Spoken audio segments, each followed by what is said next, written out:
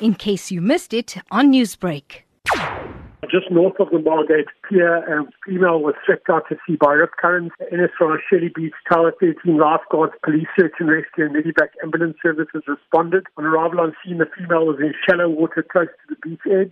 She was recovered from the water where CPR was commenced, but sadly, despite extensive CPR efforts, she was declared deceased and police have opened an inquest docket. We are now in the full moon spring tide, which peaks tomorrow evening with the 25th of September full moon. The spring tide will last until at least after this coming weekend. That means higher than normal high tides, lower than normal low tides, and stronger than normal rip currents.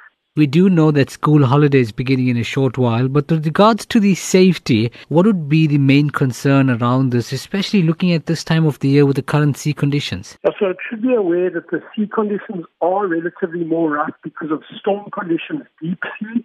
This coupled with the spring, the higher than normal high tides, the lower than normal low tides, and stronger than normal rip currents.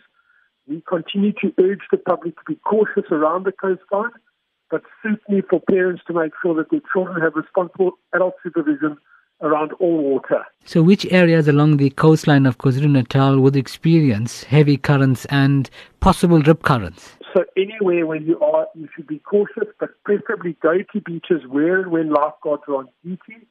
Obey the instructions of the lifeguards, swim within the safety marked swimming zones of the lifeguards post, using their red and yellow flags, and don't go to beaches to swim where lifeguards are not on duty.